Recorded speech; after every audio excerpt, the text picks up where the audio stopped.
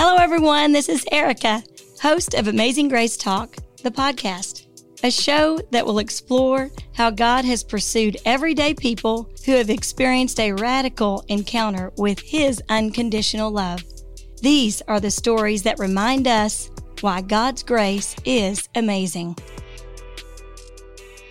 Well, welcome back to the show, everyone. My name is Erica, and today on the show, we have a friend that my husband and I used to go to church with when we were in downtown Dallas, and his name is Parker Terlack. And he and his wife, we knew them before they even had children. So this has been a little while back. And I was scrolling on Facebook and actually hadn't talked to Parker or his wife in quite a while, many years, and came across a testimony, maybe a podcast that I heard him on, and was really blown away by what I heard. When I saw his name, I thought, well, gosh, I remember they were friends of ours and just loved he and his wife and loved serving with them at church, and heard this story. And to be honest, I have chills now just thinking about the moment that I heard the story. I was just in shock, and only because the story that I heard was not the person that I knew at the time, and I kind of heard the end of the story. But we want to welcome him to our show, and so welcome to the show, Parker. Thank you. It's a pleasure to be here.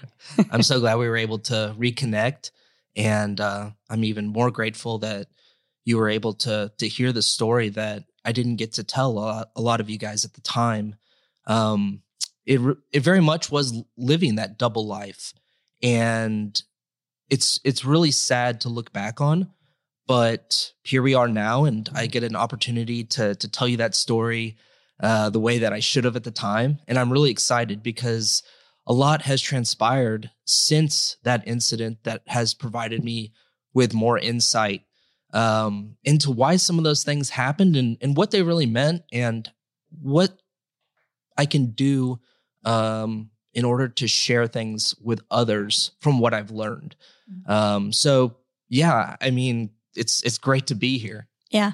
Well, I'm going to tell my part of when we knew each other and when we were serving at church and what went on, what happened, and then you can go ahead and tell the other end of the story. So we used to serve at Fellowship Church in downtown Dallas and had a great time. There were several couples that were probably about 10 years younger than us that we all just loved and grew close to. We were all like family.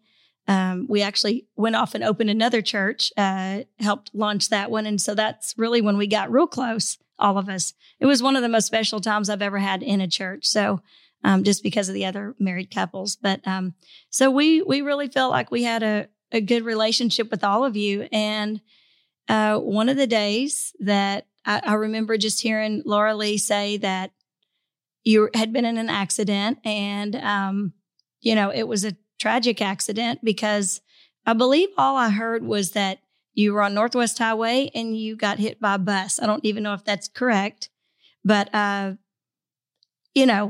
do you think when you hear that of a friend? You're just, you're in shock. You're like, what?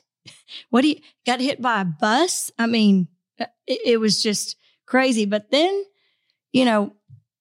through that time, we saw you, going through, from what we saw on the outside, going through your recovery of maybe physical therapy.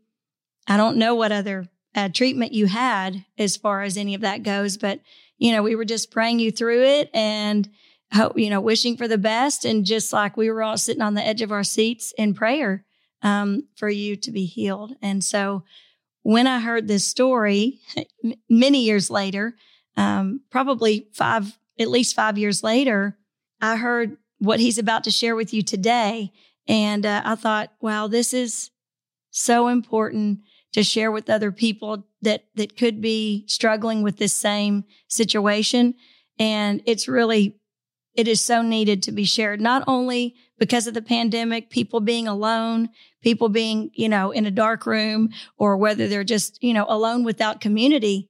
I'm just real excited for you to share the story. So Parker, you take it away. Well, thank you. And it's a good setup. And I always do say this, or I look around before I tell this story, which is this isn't necessarily suited for younger children. This is something that is a bit harsh in nature. And I'm going to be honest during this conversation because I think that this is a moment that I really can help people. And it is difficult for me to share this because I, quite frankly, do have post-traumatic stress from what happened. And it is hard. Sometimes I do get caught up in the moment when I start to talk about what's going on. But I do always like to preface that this is going to get a little real because I want to be honest. Mm-hmm. And so I think it's important to give you a little bit of background on myself first, just so you have some context into how this story played out and how what I would consider to be the most, besides having children, the most life-changing moment of my life happened. And I want to provide you context all the way back to when it really started, the genesis of everything, which from what I remember was all the way when I was in preschool. And oddly enough, I was just told by my mom about a month ago that I was dismissed from 2 separate preschools. So not really? Very many. Yes. I proudly can say that I don't know very many kids that were dismissed from 2 preschools. But on my side of things, they were very traumatic experiences. I was aware enough as a child to know that I was not wanted by people that I wanted to feel like I was special. I think every child goes to school hoping that they feel loved. Sorry, I get kind of choked up.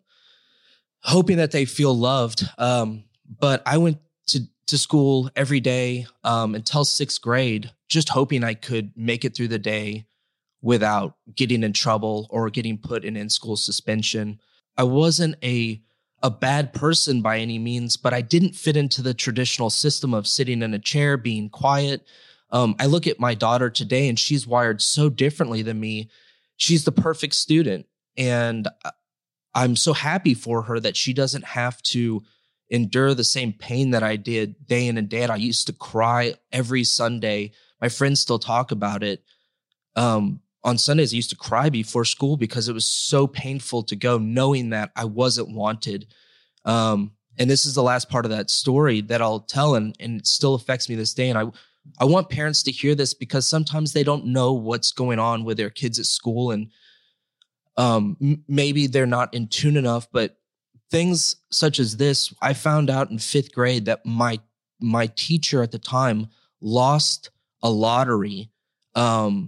And that is why she got me as a student. And she told me that. And it was one of the most hurtful moments of my life to know that you were that unwanted, that the teachers were fighting not to get you. And somebody drew the short straw. And so I say that not to say, woe is me. I just want to open people's eyes that a lot is changing in the schools right now as well. And I challenge parents to really stay close to their kids during that time, especially when they're so vulnerable. And so I know I just went off on a tangent right there, but all of that is very impactful as things started to escalate throughout my life. And I went and played college soccer. I went and played overseas, and my life was not really smooth at any given point, but I was becoming resilient over time. But I was always in a pretty fight or flight mode. And by the time I got into the workforce, all I knew was it was me against the world. And that's the way that I had formatted everything, at least. I truly believed that there was nobody that had my back. Everybody was against me. It was the narrative. It was the reality that I had created for myself. And it was really self-preservation, to be honest. None of that was true. But because I had stated it to be true in my mind, it was true. And I know that sounds confusing, but what I mean by that is you have to have people around you that you trust and can tell you what's reality and what's not reality. And when you start to get sucked into your own little world everything starts to get distorted very quickly. And I became very recluse. I am an introvert by nature. I started working in a very, very aggressive, high intensity industry. And I started living almost a double life. And when I say a double life, I think of it like I was wearing a mask. And I don't know if you guys have seen the old movie, The Mask, but I always think about it visually like he would put on that mask, it would suck onto his face, and he would become a totally different person. And I got so good at living this double life, I didn't even know who I was anymore. And I started to fall in with groups that were very unhealthy for me. And all of these people were doing the same thing. We were all living in this mask. We were all putting on a show. We were all trying to join these country clubs and, see who could be what. The reality is none of that mattered. And I had nobody really around me to tell me that at the time. And so things started to cascade very quickly. And over the next, 5 years, it got to the point that I had nothing but the mask. I didn't know who I was at all anymore. I was fully the person of, I am putting on the show. I am the show, and welcome to the show. Like, I love me some me. And, like it was absurd. And, looking back on it, my friends, we laugh about what we went through and how I used to act, or how we acted together. I literally acted like I was a celebrity everywhere I went. Really? Yes. And my friends would say, "You don't know who he is?" And then I would say, "You don't know me?" And that we would play out this whole thing. And at first it was funny, and then it became like the standard. Yeah. So again, very, very bizarre, how you can start to reconstruct what is actually happening. How old were you at this time? So this was from about 22 to 27. Okay. So you were already married. I was already married, and my wife, God bless her, was getting to kind of experience this person. Everybody just called me P. Diddy. And cute. Yeah. And God bless her. She stuck by me and fought it out. But I ended up deciding to go and start my own business. Okay. And the pressure got real. You have payroll. You have people that have invested a lot of money to get you started. You have board members. And I really was in over my ski tips. We were growing so fast that I didn't understand cash was king at that point. Let's just put it that way. In that we had a lot more due than we were bringing in, if that makes sense. And obviously, if I could have stretched the time out and gotten an infusion of cash, we could have done it. But anyway, that's kind of neither here nor there. The reality is I knew that I was in deep trouble. Yeah. And I still remember I was actually in Houston doing a very large event for investors. And one night something just wasn't right when I went to go lay down.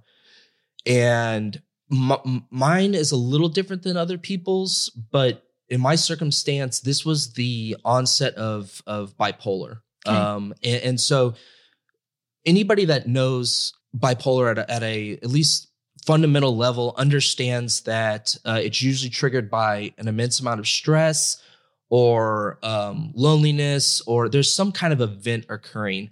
And it's usually dormant in people until a certain age. And so something that I always say to people is around that 20 to 26, be very cognizant if it's in your family. Be very open if there is mental illness in the family, because that time, not to get into the science behind it, but that is when our brains are becoming extremely plastic again. The synapses are firing at a whole different level, like when we were very young children. So it's this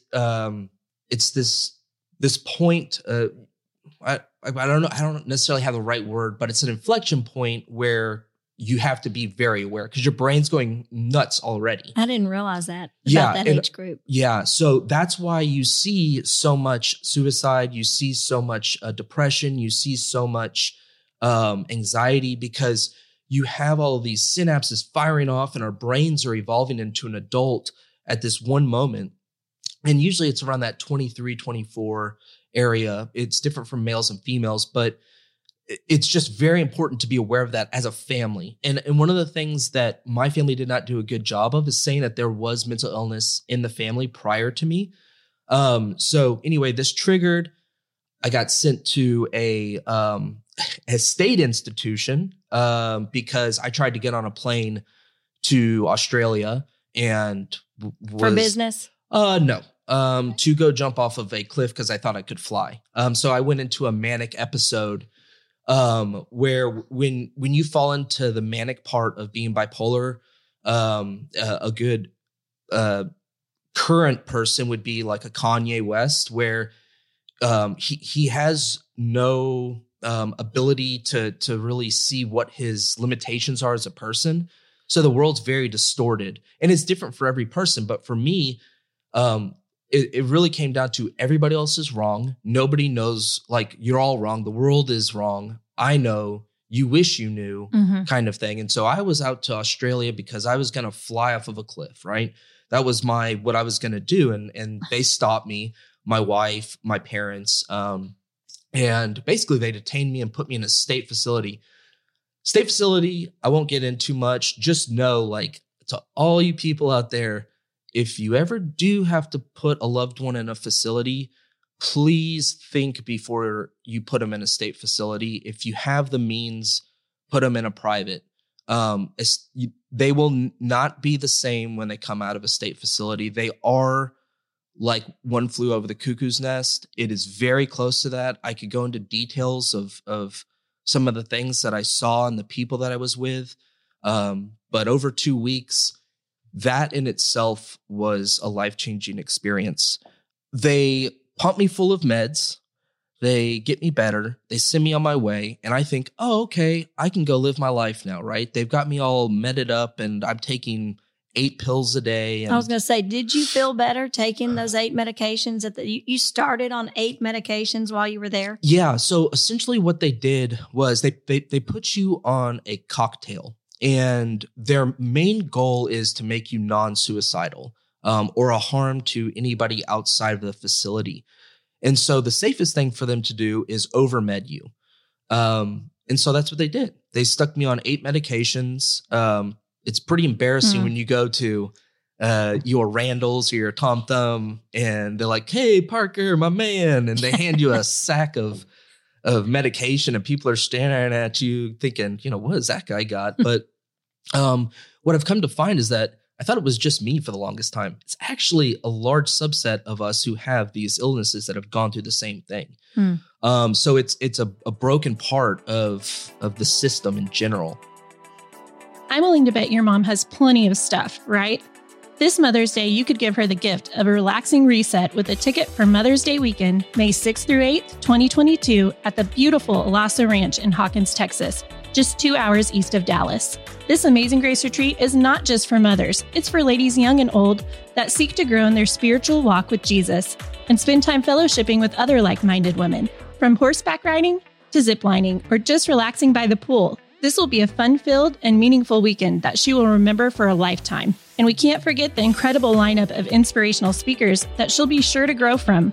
You can rest easy, knowing that she will be pampered with chef-cooked meals and s'mores by the campfire to boot. For all the details, please go to www.amazinggraceretreats.com to see our promo video and get registered today.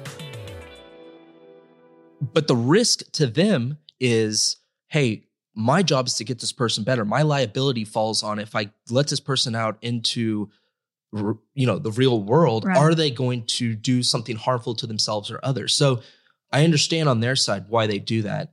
But then what happened over the next couple of years is very important to really get into, which is there was a failure on my part and there was a failure on the system's part. And anybody that's been put on medications, whether they're antidepressants or depressants or bipolar or split personality, there's a great deal of work that goes into the process of finding the right meds. It's something that a lot of people don't talk about, but it's so frustrating, debilitating, like the anger, and all of the side effects that go into this with people is also on top of this. And I don't know whether this is a good time to talk about it, but one of the things that happened for me was you have to keep up this really good cadence with not only your psychiatrist, but then you have a therapist, and then maybe you have an advisor, which is like a coach. So you're seeing all of these different practitioners or different providers. You're having to keep everyone up to date. The reality is they're never going to say you're good enough to get off the meds. Yeah. And so I kind of got to a place where I was ready to get off of them. I don't want to take 8 medications a day. So I kind of started, playing a little bit myself, and hey, I made some bad decisions over the next couple of years and kind of maybe took myself off too many, or maybe I never was really in the right space anyway. But another inflection point came in my life with work, and I made a huge mistake, and I knew it. And that's when the second moment came, when that, I don't want to say it was always there. Bipolar will always be there, but that manic moment came back. Okay. And I had given up at that point. We're talking about almost 8 years of dealing with this. You become exhausted. You're mentally exhausted. You're physically exhausted. If you have a spouse, if you have loved ones that have been trying to take care of you, yeah, everybody is very helping and wants to help. But at a certain point, they have lives to lead as well. Right. And they get exhausted from being put out because they're humans. And I, at this point, just put up my hands and I said, everybody would just be better off without me. And I would be better off. I wanted out. I couldn't continue on this path. It was exhausting. Just getting up was, and a lot of people out there know that feeling, just getting up in itself felt like I was squatting 400 pounds. I mean, really? It's a bad analogy, but it was just, it was just so difficult to do anything. And some people say, take it one day at a time. Yeah. I was taking it 1 second. Second. I was like, okay, take one more step forward. I remember where we were living. I was like, you just have to get down this hallway, right? Really? Yeah. It was the slowest. And I just thought, I can't keep doing this. And so that's when I put the master plan in place. I'm totally distorted. Again, we talk about being able to jump off roofs, fly. When you're in a spot of mania, reality is so distorted. I always say to people that are a little bit older, Donnie Darko is not that far off. The movie Donnie Darko is not that far off from the reality that I was living. And so I went out, did my due diligence on what I thought would be a good plan to exit this world. I couldn't execute it on I-75 because I couldn't time the cars correctly. But ultimately, I did not want my death, my decision to impact anybody. So I didn't want anybody to know about it. I just wanted to disappear. So I was thinking, well, what's the easiest way for me to do this without impacting other people? So I didn't want to jump off of a building, So I finally was like, well, Northwest Highway, people are always, speeding there. And I decided one day that I was going to do it there. And it took, 5 days of planning this. And my wife by then was starting to recognize, oh, hey, this guy's not all there. Something's not right. So anyway, I decided that I was going to do this. And that moment was very difficult for me at this time because I was very cognizant of the decision I was making. There were no drugs involved. There was no alcohol involved. It was 10:30 on a Tuesday. And I was able to soberly talk myself into stepping in front of a truck. And I did it by doing everything like I do in my life that I don't want to do, which is you're a failure if you don't do this. So basically the way that I look at it now is looking back on it. We talked about this. So much of my life, unbeknownst to me, has been driven by the devil. I had no clue. I thought that voice the entire time was God. Really? I did. For the longest time, looking back on it, I thought God was telling me to do all these things, and I was miserable. It didn't matter how much money I made. It didn't matter how I looked in society. It didn't matter what I had. I was miserable because I was following the wrong voice the entire time. It was unbelievable, and it still is unbelievable to look back on and think it was the wolf in sheep's clothing. And I had no clue. And it isn't until after that moment that I recognized that I was so far removed from God that I couldn't hear anything. He wasn't existent. I had successfully blocked out any voice of him coming in. And after that event, there was silence. There was real silence. After the event of trying to step in front of the truck, and what happened and how did I get here? And it wasn't an immediate conversation. It actually took about a year for me to start really hearing him. After the accident? Yes. And then that happened. I say the incident. After the incident. Yeah. But also want to say that what's interesting is, we were in, or just to let people know, there's a lot of hurt people and people that are struggling. Just because they're in church doesn't mean everything's all great and fine, because, we were serving with you guys. You were in church. You were learning, growing, is typically what people are doing, and or just the place that you think they're in. But just to know that people can be struggling or wearing that mask, or no matter what, because I had no idea as a friend that we saw on Sundays and served together, had no idea. Yeah. And that's tough looking back on, because I had become so good at living a double life that I had really lost my ability to connect with people on a real level. That was also part of being able to connect with God. And that was where I was struggling. I think this is where it is hard for me, because I think God works on his own time. And I think that he has a special, unique journey for everybody. Now I understand why I went through what I went through all of these years, all of this pain, because now I'm getting an opportunity to truly impact people's lives.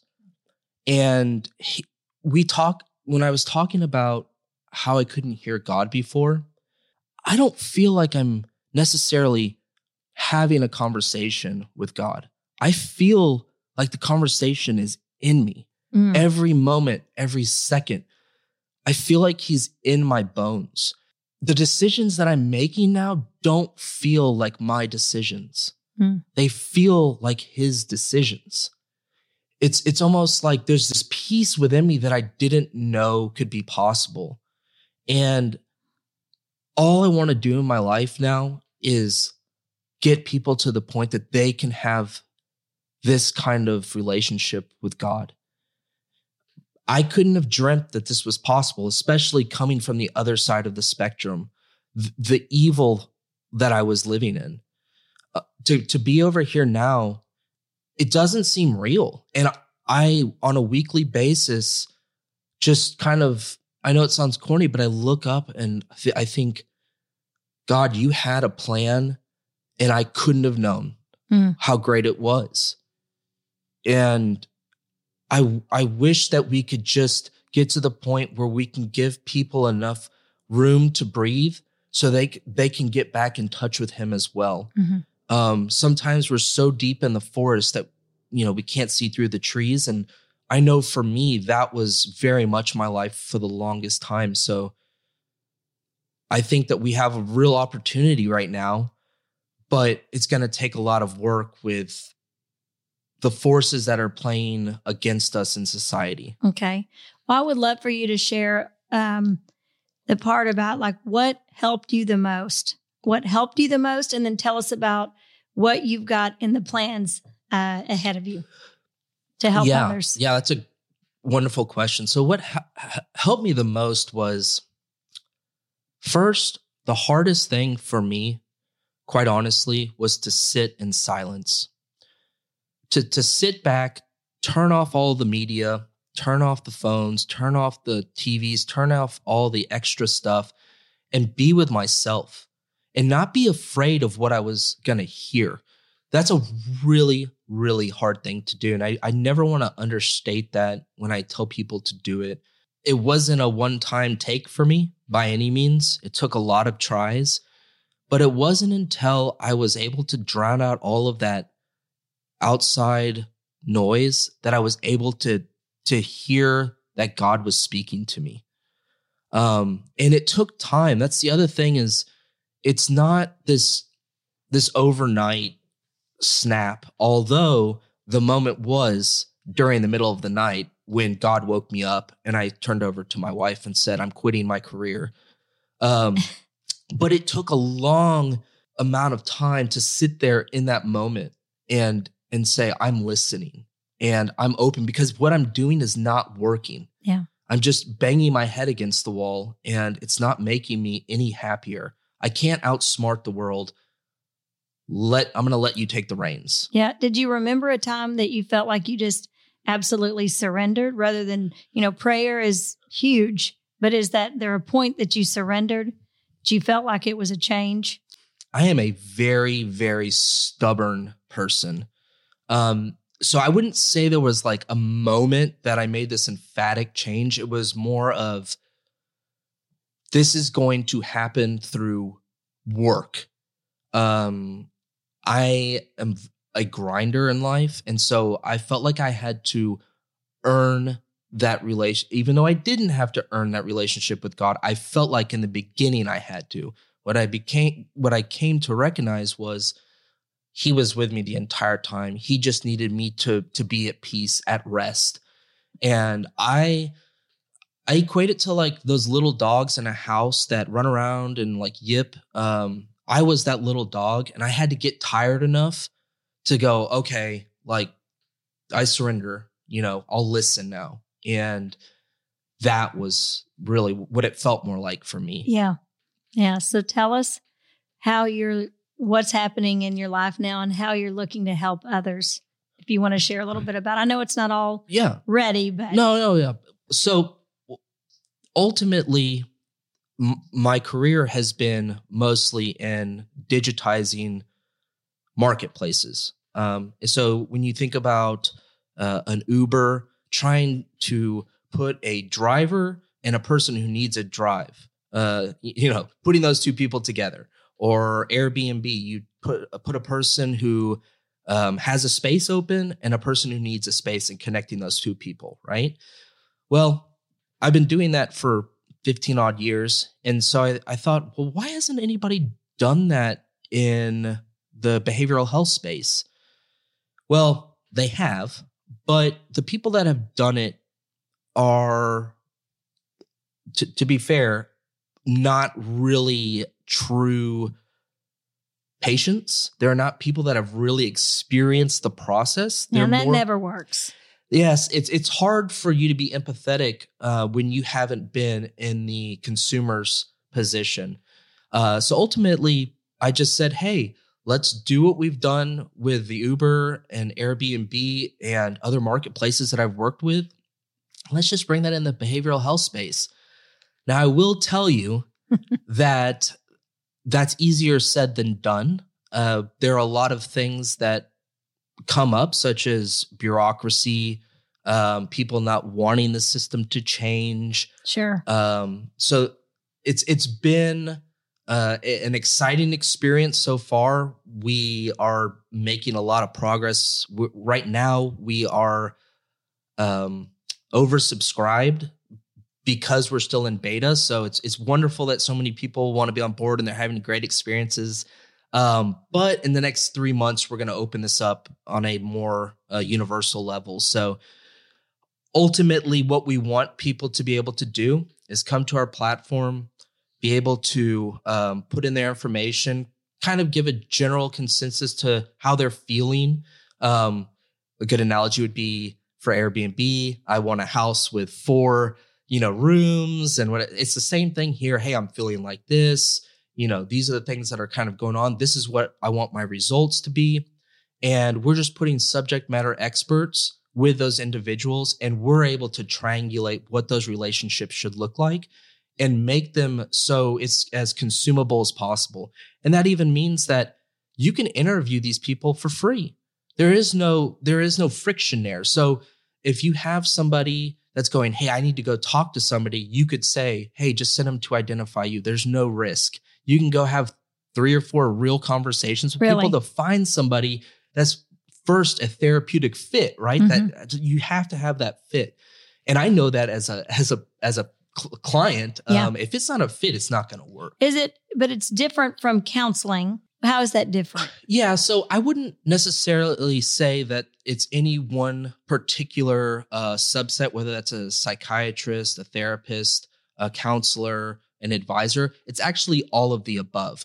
So not only is it in scope of what we offer of, hey, I'm working on my marriage right now, so it'd be a marriage counselor, or I'm working on changing my career over here, or maybe I'm dealing with depression and there's PTSD involved. You might need to go to a therapist.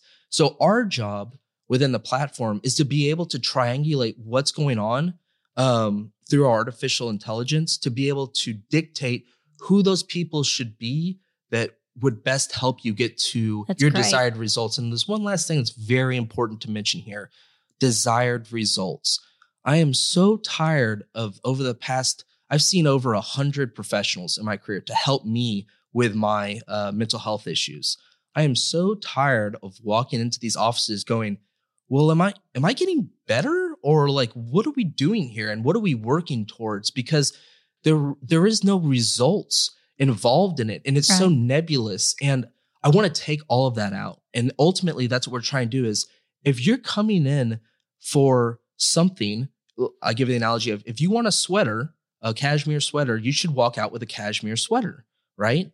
The same thing here. If you're walking in and you're feeling anxiety and you want to be able to perform better and have a better life at home or whatever it is, you should walk out feeling like that. And it should be 5 stars no matter what. If you're not feeling like that, then it's on our company. It's not on you. It's like solutions, finally, or some answers or something at the end of that. Well, I know that we have a whole lot more to talk about. And you're actually going to come back on the show and go a little bit deeper. We're going to actually not do a continuation, but have an actual separate show, because Parker's got a lot more to share about this subject and medications and just outcome of things, and maybe ADD. I don't know. We talked about some of that and those things. So we're going to have you back on. But I want to thank you for sharing your story, to be so vulnerable. I know that's hard to talk about.